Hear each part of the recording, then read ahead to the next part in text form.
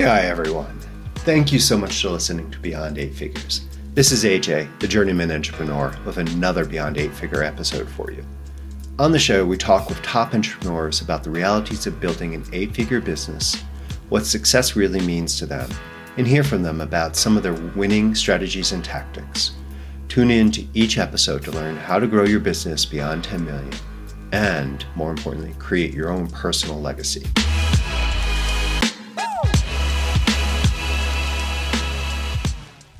Hello, everyone, and welcome back to another episode of Beyond Eight Figures, where we dive into the journeys entrepreneurs take to create the future that they see. Today, we have someone who I find really fascinating because as someone who has a science background, I actually have a chemistry degree way back that I've never really used. So I'm always fascinated by entrepreneurs who come out of the sciences and engineering backgrounds, that typical tech startup concept, to create these amazing entrepreneurial journeys. Today's guest has been a guest lecturer at MIT, has been profiled in Forbes numerous times as 50 women making impact in society, 50 over 50, just incredible background in public and private companies as founder and CEO of many companies.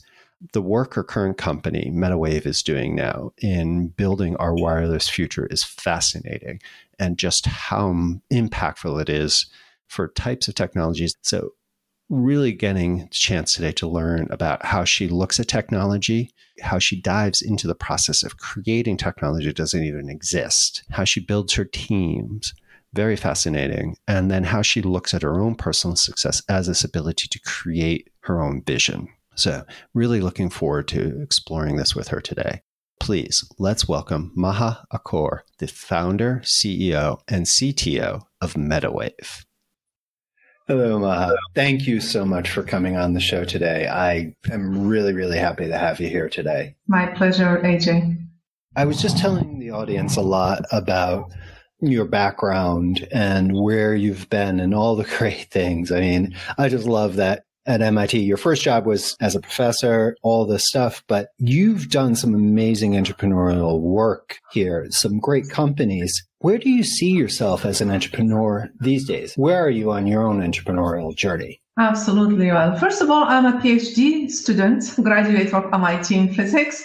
I had a few postdocs, so it would be nice one day if I become a professor, although I don't believe I'll be a good one. Definitely an entrepreneur in my DNA. My first experience facing this opportunity was in 1996, 1999. This was my first industry job where I had to build the set-top boxes for both MPEG-2 and HDTV for broadcast networks, which they don't exist now, but at that time, everything was broadcasted via satellite and, of course, via these very large antennas on the ground. And as soon as I saw that HD quality in the lab, it became like schizophrenia. I go to the lab and I saw this amazing picture. I come home and I kind of so frustrated with the video quality at home. So I realized this is going to be the future.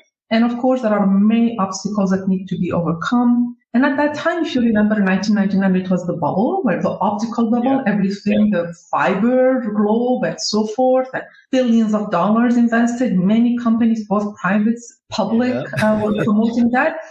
So I started actually looking at the last mile connectivity. That was my first startup. How do you really deliver the HD quality under the fingertips of the user? The first lesson learned is that, yes, this is so cool, but where is the content?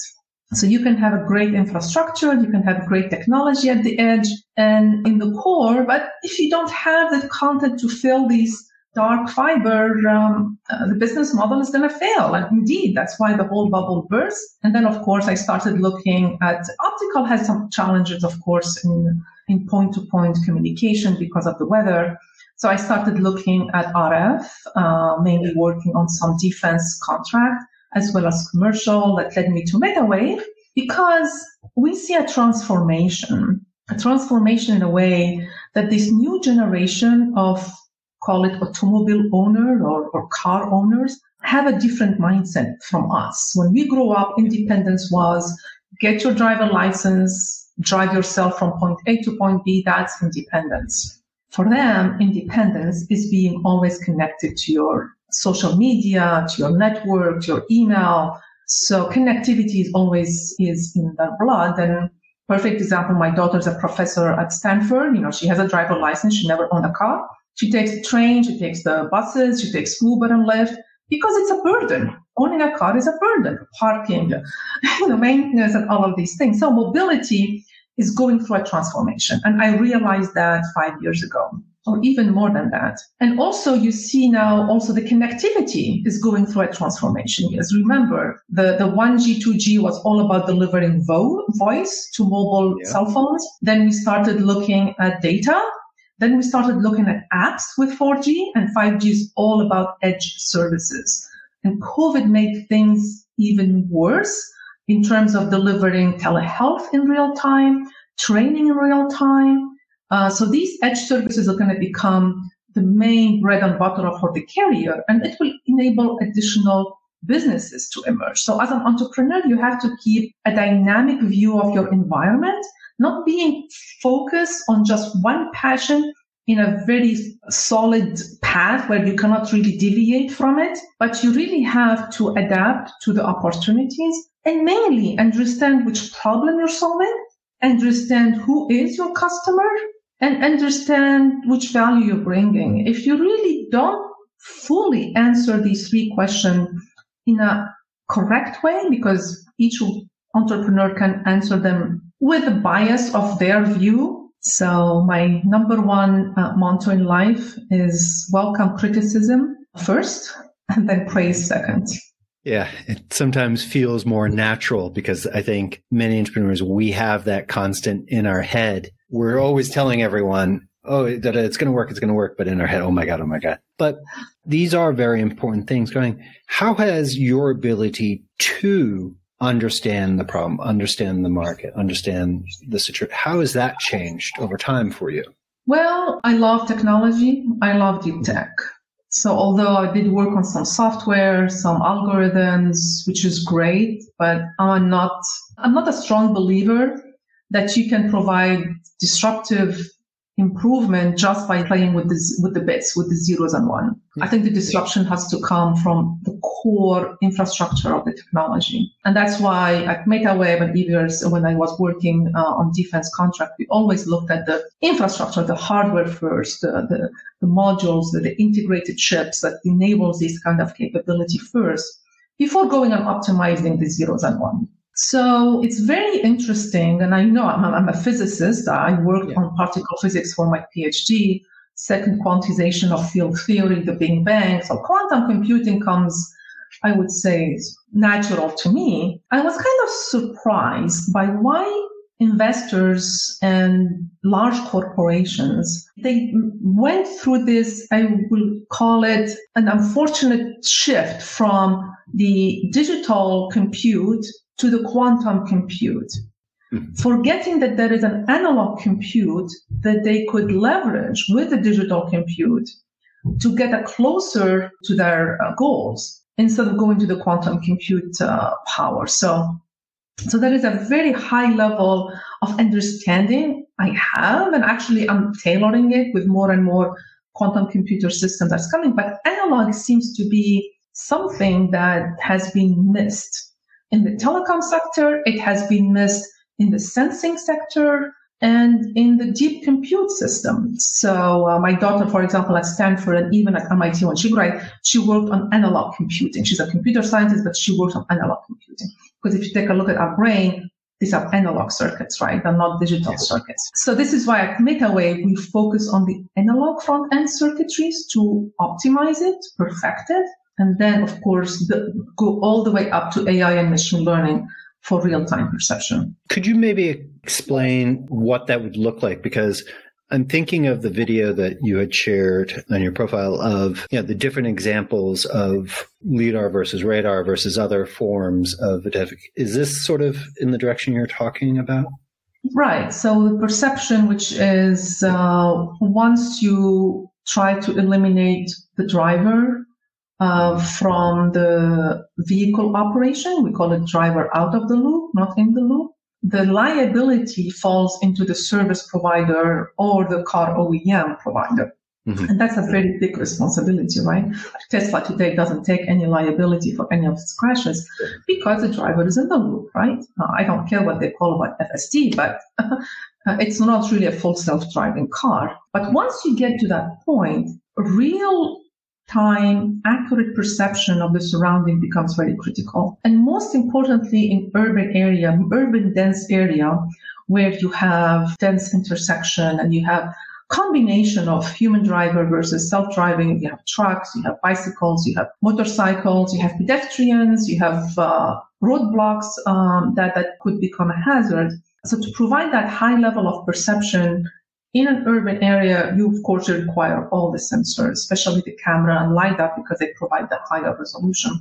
You cannot limit yourself to that scenario only, because these vehicles need to go on freeways, need to enter and exit freeways, and those become extremely challenging because now you're talking about operating the vehicle at a very high speed.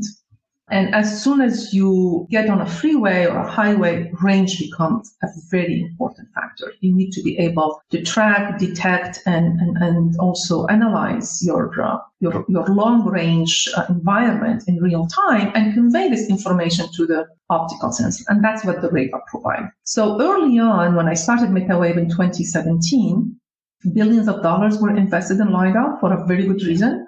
It didn't exist. Radar has been around for decades. It's known to be this kind of a dumb, very cheap sensor that does only cruise control.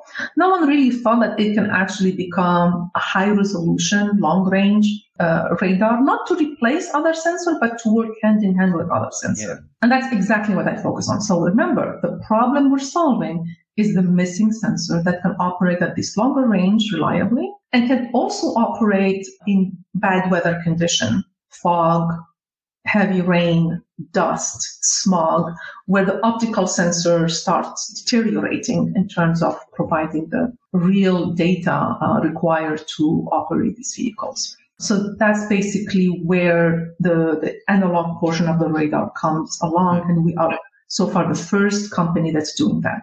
Combining the capabilities, because as computation gets further along, you can develop the ability to evaluate across different inputs. I love that. Yeah, because everyone is LiDAR, everything you read, Which is great, I think, educating the world, but I think they're overhyping the technology, and there's a backlash to that. Yeah.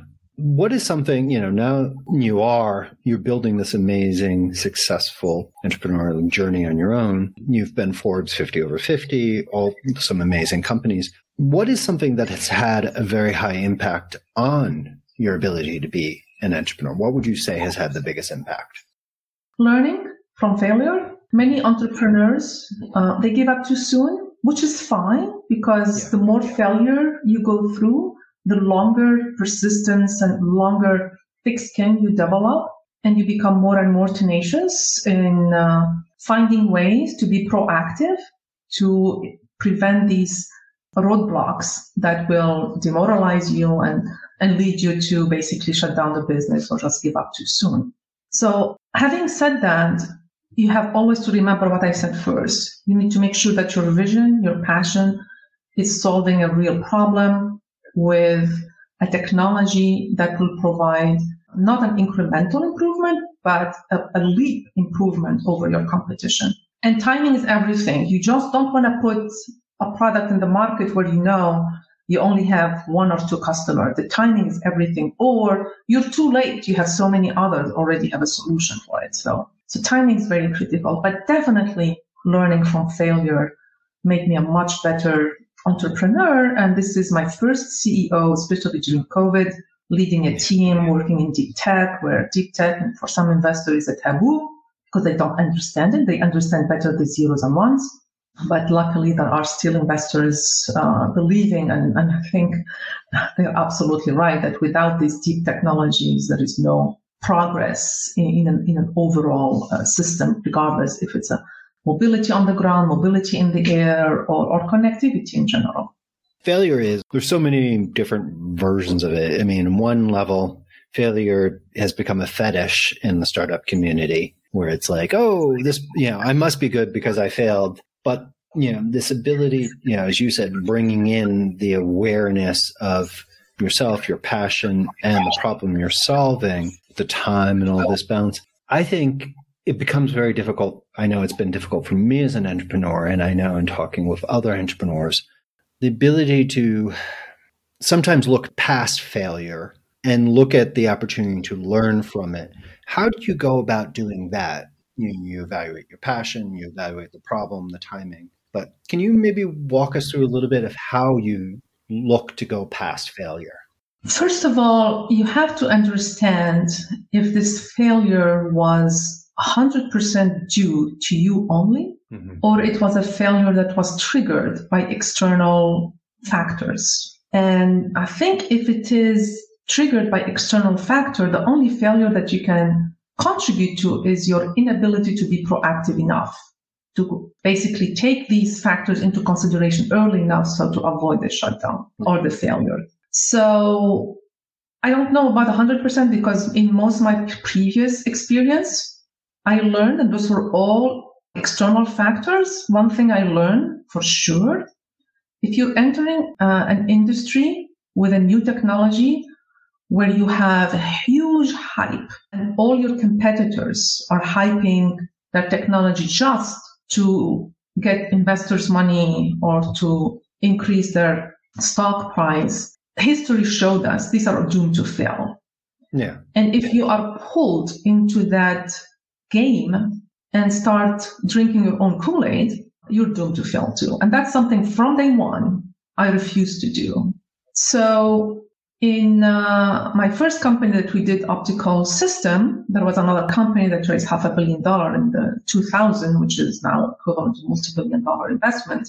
And they basically indicated that optical links can operate in all weather conditions. And some of these links, they are on skyscraper where you have the morning fog, basically they're shut down. That's physics. You just cannot violate the laws of physics. So that's why I left that industry. And I think it was good for me. I left it early on because it collapsed at the end.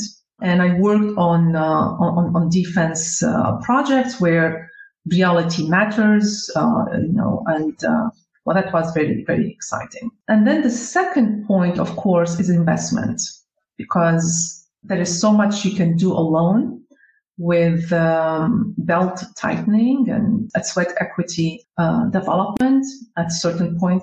There are two types of failure. There is a failure that basically is caused 100% by the entrepreneur.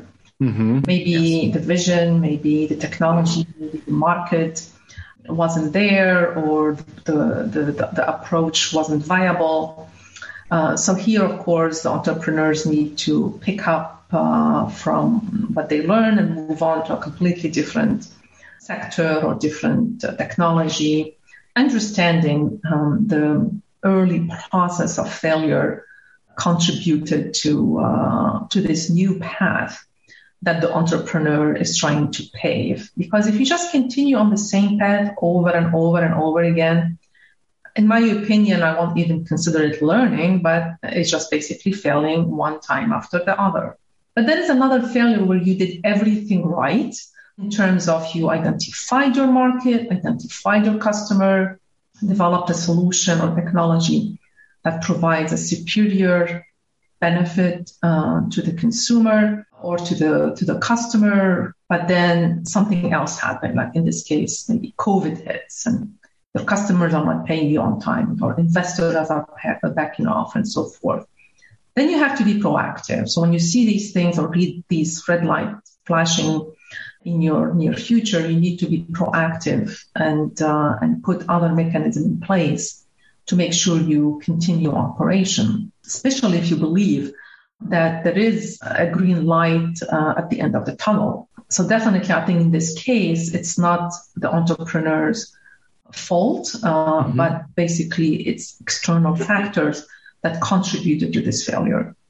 So some entrepreneurs, they succeed, others don't. And I'll give an example of Tesla, for example. During the previous economic turmoil from the real estate bubble, I think he had less than a payroll. Actually, he didn't even have the payroll money to pay his employees, and that was Christmas Day. And he finally got the money back, the final day, the last minute before basically shutting down. And he lost his co-founders. He lost team members that basically didn't believe that this is going to survive.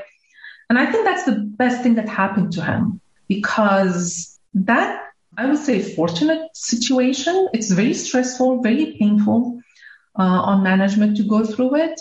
It basically solidified the core team to move forward once the path becomes wider and the visibility to success becomes more clear. So I think, in my opinion, you have to go through multiple phases, maybe variety of them. I think the first one is typical, especially for academia professors who are used to achieving some sort of results in the lab and publishing paper, getting a lot of applause from their peers, but then they go and take it to the commercial sector, and most of them fail because they undermine the customer's requirement from the price, the size, the power consumption, the key performance metrics, because these things don't mean anything to academia.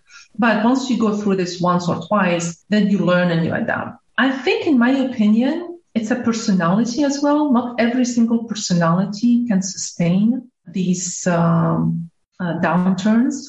We call it a roller coaster, which it is.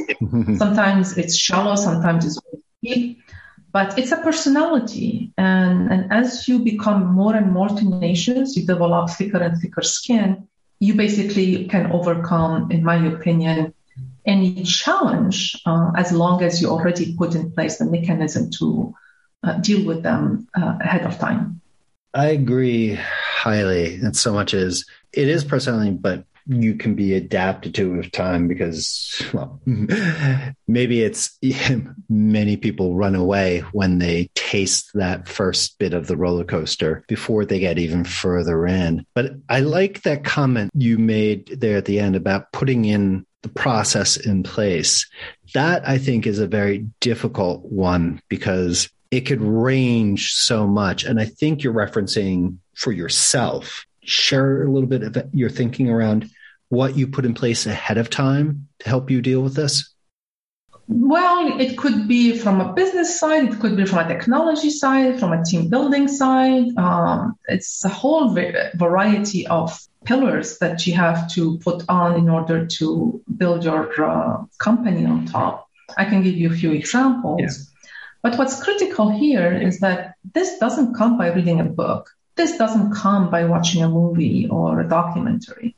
Mm-hmm. This comes by experience. Yes. One thing I learned over time, don't try to mimic or duplicate what other successful entrepreneurs did, because it may not apply to you. Each sector, each technology, each startup may pave its own way to success. And by forcing it to go through other paths could be actually destructive. I think for like Metawave early on, for COVID, we had to put in place, startups typically, they are very careful with their spending because of pre-revenue. But luckily, collaboration was very critical to us. So we already put that infrastructure in place from day one to allow employees who have to work from home because of family sickness or because of other constraints or have to travel. We have many international students.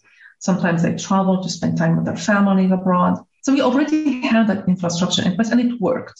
So when COVID hits, we didn't have to scramble. The only thing that we had to make sure is that the health requirement for employees, because we're a hardware company, have to go to the office is in place. And that's something that took us maybe a week or two to put together and train our team with.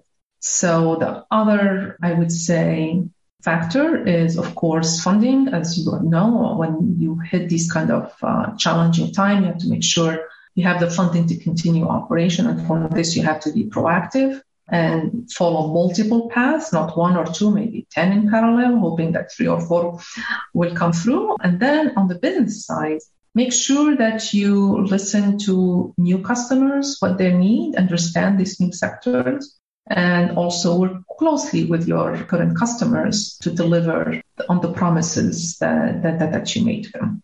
Those are very important. I think that is the benefit of having experience as an entrepreneur, because I know early in my efforts, my early startups, that type of patience was very difficult, and that very type of thinking. You hear that, but just the way you bring it to here to the audience is that idea that to rely on the benefit of doing it. It's this idea that sometimes doing the beneficial things, the process of doing the effort, not the process of trying to guess the coolest thing. It's this idea of like, all right, prepare for when things don't go. Do the things you need so you understand what you need to do. And that comes from the experience that you've brought to the table. That is something really interesting. How do you go about defining success for yourself now? So success comes into 3 different steps. The first step is laying out a clear vision that is, of course, dynamic, but a vision that is validated by your customers, and continue on that vision. I think once you start seeing pushback, or you're seeing other technologies coming forward with better offering, you have either to adapt or transition to something else if your core technology doesn't allow you to expand in those areas. For example, when we started Metawave, it was very clear there was a vacuum in these long-range radars for obvious reasons. That's why we're building all of these capabilities for the first time in the industry. And that vacuum extends to aerial as well, by the way, for drones, for UAM, UAVs, UAS, and so forth. So once you have that, second thing in success is understanding very well your competition and the technology you're developing, and which kind of IP you have to put in place to protect your technology and create barriers for others to follow on your footstep.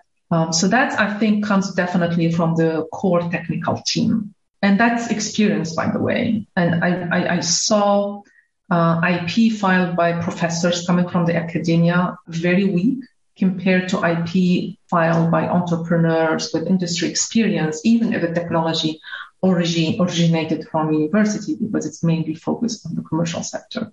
And then number 3, of course, success is building a good core team. I mean, a strong core team that can work together, that can execute. That takes time, by the way, to identify and put together. Yes. And maintain. So those are kind of the 3 different steps that I contribute to success. What is it that you are looking at now, for your own success to most work on of those 3? So definitely the growth stage. Once you start delivering product and mass producing these products and providing all the support to customers. So this is my first time as a CEO, and I think taking that company from small concept at the beginning to where we are today in 5 years was an interesting journey. I would do it over and over again if such an opportunity happens, but definitely I think I'm excited about the next 5 years when we enter our growth stage. And mainly because many of our competitors overhype the technology, and we know very well that we are on the right track. The picture we painted to our customers and the media and investors is accurate, it's consistent, and most importantly, it does not violate any laws of physics. Slightly important part there. How are you enjoying this? Because you've been a co-founder before, you've had many entrepreneurial efforts. How are you enjoying running the show? A CEO experience could be a very lonely journey.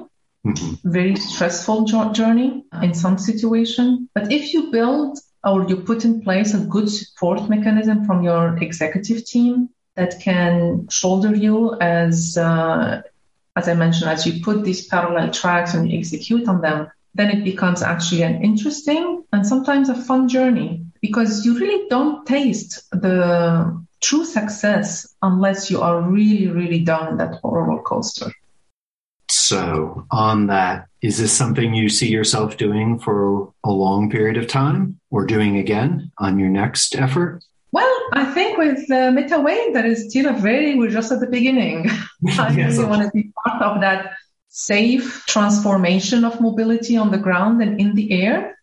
So we're quite fortunate to be on the right track on that. And very soon, of course, it's integration with the much bigger picture, which is the connectivity, because as soon as you enter these cars, the car becomes your cell phone. And as that happens, a whole new areas of edge services could become extremely valuable, not only for the economy, but also for the consumer. You can actually request a vehicle that allows you to do video conferencing when driving from point A to point B. So it has all of the equipment, all of the infrastructure, or you probably want to have fun. So you want to play games. So you request a vehicle that has gaming infrastructure in place. Or maybe if you're doing telehealth, it can give you a vehicle that has the infrastructure that takes your blood pressure, temperature, and all of the above. You never know. So that's the future. And that's basically is driven by the vision, which is already there, by the technologies, which already exist. There is some vacuum in some areas. Many startups are filling in these vacuums. And definitely, I think in 10, 15 years from now, the world is going to be very different from what it is today. No, I'm excited to see that because it does sound like it will be a lot of fun. Other than hiking out there and finding good trails, but not camping, what is something that you would like the audience to know about Metawave, or something you would like them to do to come check out the site? What would you say to the audience? So our company is built on 3 core values. List them in the right order. Number 1 is humbleness. Many of our core team members, they come with 30, 35 years experience. They held executive positions before, but yet they go to the lab, they sit on the bench, they work very closely with junior engineers, with new graduates from college, passing on that training, that information, that experience to them. That is very critical because there are a lot of experienced executive and engineers that love to keep everything close to their chest. And I just can't tolerate that in my team. So humbleness is very important. Honesty and truthfulness is the second one, because I want my team to tell me the bad first and then the good second, right? If they're facing some challenges. So we build that in our DNA from day one. And then, of course, teamwork is that when somebody has to take some time off to take care of a sick parents or child, we want the team to step in to fill these gaps and support them. For me, families always come first, regardless if they are single, married, or so forth. Because once you have that peace of mind with your family, you can definitely do your work in a more productive way. Outdoor is important because we sit for long hours in front of the screen. And I think just thinking and rationalizing and have a clear mind, I think hiking is clearly good. I don't listen to music, of course. I just listen to the birds and watch the sceneries in front of me. San Diego is not the best place to hike because we have the desert, but there are a few trails that are enjoyable along the coast. But definitely I miss those years pre-Metawave where I used to go for weeks and spend time hiking along the falls, the rocks. And definitely I don't camp. I hike 10 miles a day. That's no problem. I live in the mountains, but carrying the camping gear, it's not something I enjoy. I enjoy the hiking and also the meditation that comes with it, especially when you're thinking about your next startup, your next idea, or the challenging you're currently facing. Thank you so much for sharing with us today. There's a lot of really good stuff for us and for myself and my own efforts, for the audience to take away from this, definitely, especially around failure. Pleasure to speaking with you, and good luck to you and your audience. Thank you so much. I really want to thank Maha for coming on today. This was a great episode. I really appreciate her diving into that kind of concept that I think most of us don't really take into consideration, which is just how much timing, luck, etc. plays into this, and how she utilizes her framework to sort of evaluate that. It's not just if it's technically possible, which, as such a brilliant person as Maha is, with the patent portfolio to prove it, she kind of explains that, but that looking at what will happen with that technology and how can it be used, and spending so much time trying to evaluate that, I found really fascinating, and something that we as entrepreneurs probably should take more. I know many of you, when I talk with you, look at like, well, I see this happening in the space, or I can do this. Well, great, but is the market going to be there? Is the market there yet? Is it still needing a little bit more? I mean, that's some good questions. There's no right or wrong answer, but it's something that maybe we can spend a little bit more time into. The way she goes about incorporating her teams around then this concepts, sort of pushing them into it.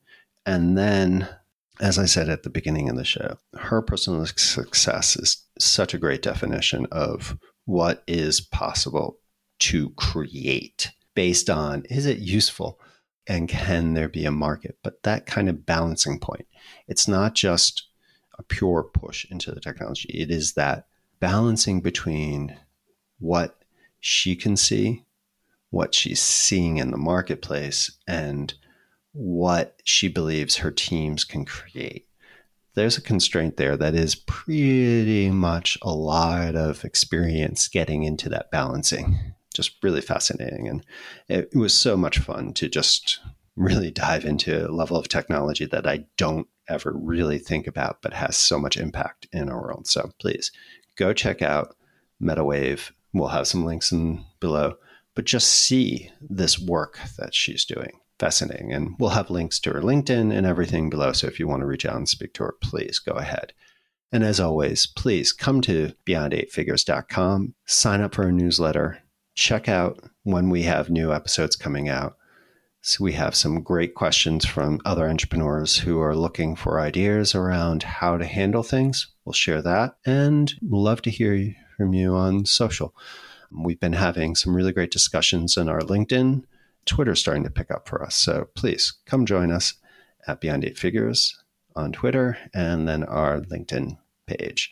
All right, everyone. I hope you have a great day. Can't wait to talk to you with another wonderful episode. Bye-bye. This episode of Beyond 8 Figures is over, but your journey as an entrepreneur continues. So if we can help you with anything, please just let us know. And if you like this episode, please share it with someone who might learn from it. Until next time, keep growing and find the joy in your journey. This is AJ, and I'll be talking to you soon. Bye-bye.